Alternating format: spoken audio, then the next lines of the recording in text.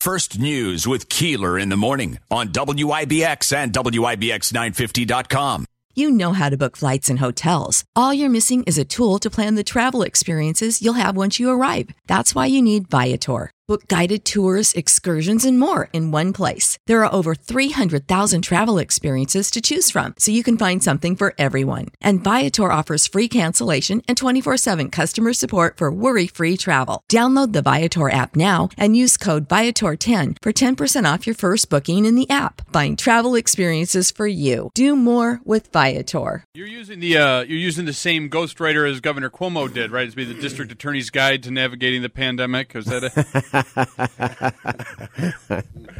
You're my ghostwriter, Andrew. You know that. Yeah, I'm not sure books are positives these days. Writing books, they don't seem to be. I'm going to ask you. So this is kind of an odd question, and it's not even in your county, but I was curious about something. I wrote a story the other day from Madison County officials. A guy allegedly steals a car. They use security camera footage from the Walmart there. They figure out who it is. They identify him. They go find him. They get the car. They get the guy. They issue him a bunch of appearance tickets, despite the fact that he's stolen a car and he's facing a felony charge. Right. He leaves that scene after getting his tickets, goes someplace else, steals another car. Mm-hmm. The thing that struck me was you can steal a car and get an appearance ticket. But the other thing was, following the second arrest for allegedly stealing a car, they hadn't yet filed charges. But they said, you're a registered sex offender who hasn't properly registered. So he got sent to the Madison County Jail without bail. Is that a loophole on a way to get people, if they have serious charges, instead of cutting them loose, that you can find like, hey, not registering as a sex offender is considered by the state to be a very serious crime, so you go right to jail for that. Where if you steal a car, it's here's your ticket and be on your way. Sure. Thoughts? Basically, the way it worked was that when they passed the law, they basically said that you're not supposed to. Their philosophy is you don't put people in jail pending trial, with the exception of violent felony offenses. That's kind of the premise of it. It's a little bit more complicated than that. But so the only thing we could ask for bail on were violent felony offenses. Stealing a car is not a violent felony offense, even though it's a felony. Initially, breaking into somebody's house wasn't included. We were able to get that switched, so what happens is when they have the nonviolent felony offense, they're going to get an appearance ticket. It isn't even like it's not like somebody's making that decision. That's the law. We just can't do it. Sure.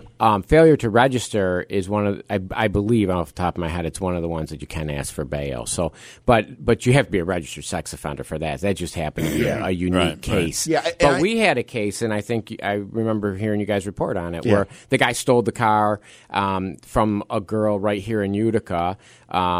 And he allegedly ran her over with the car, then went in a high-speed chase, I think, through 5 or 6 counties, and he got released. And I think he even made a comment when he was walking out of the jail about, he was, I can't believe I'm getting released, because, right, allegedly, yeah. So, but yeah, so I mean, that's the insanity that we're dealing with right now.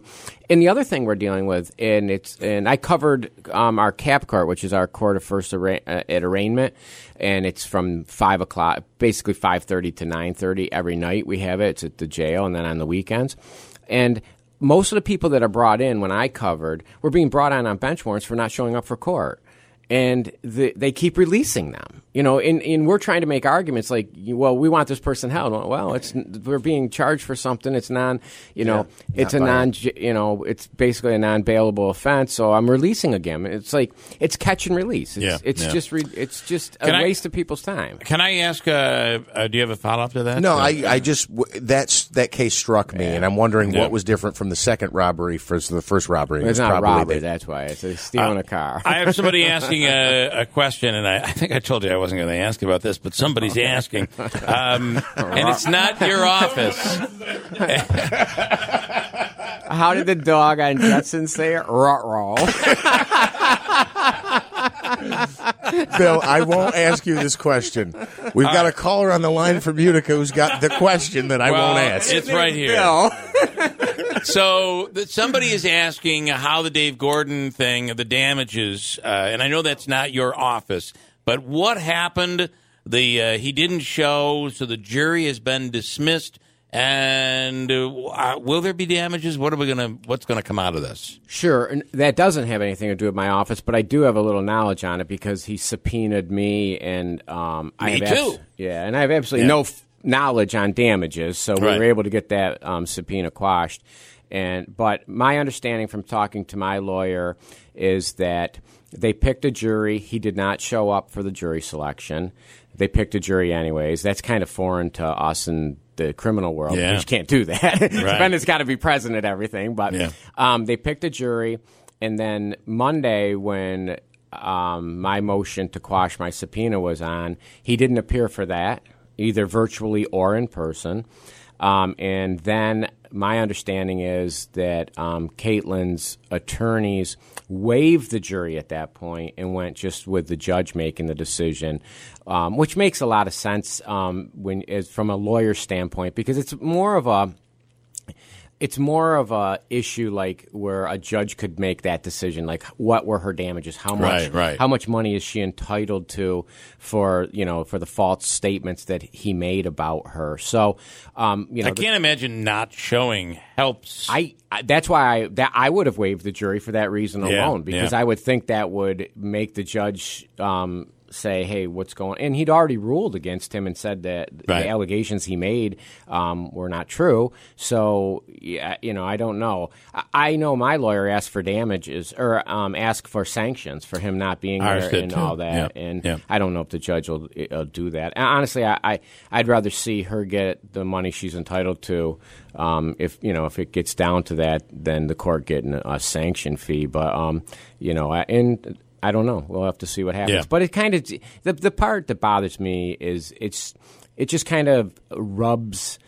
He's just rubbing everybody's face in this attitude. I can do whatever I want, and what are you going to do about it? And this is just one more step of it. Like not showing up when you've lost a lawsuit, and now you don't show up for the damages part, and it's just like he's like, so what? What are you going to do? And I hope the judge does something, to be honest with you. And this is the type of stuff that clogs up our court systems. Absolutely. And you know that I was being asked to testify. Mm-hmm. You were being asked to testify. Others were being asked because they were going to put us up on the stand. And he's his own attorney. All he's going to do is just harass us. Exactly. And it wouldn't have had anything to do with the damages. Nothing to do with it. I'm sure he wanted to ask you and me about that incident with with his charge that got dismissed. The arrest report. But that has nothing to do with the damages. Right. And, But it's that had already been tried. Yeah. The decision had been made on that. Right. So it's craziness. It is, and it's I don't see a lot that goes on in the civil arena. But from what little we do, very, very seldom do you ever see people get sanctioned.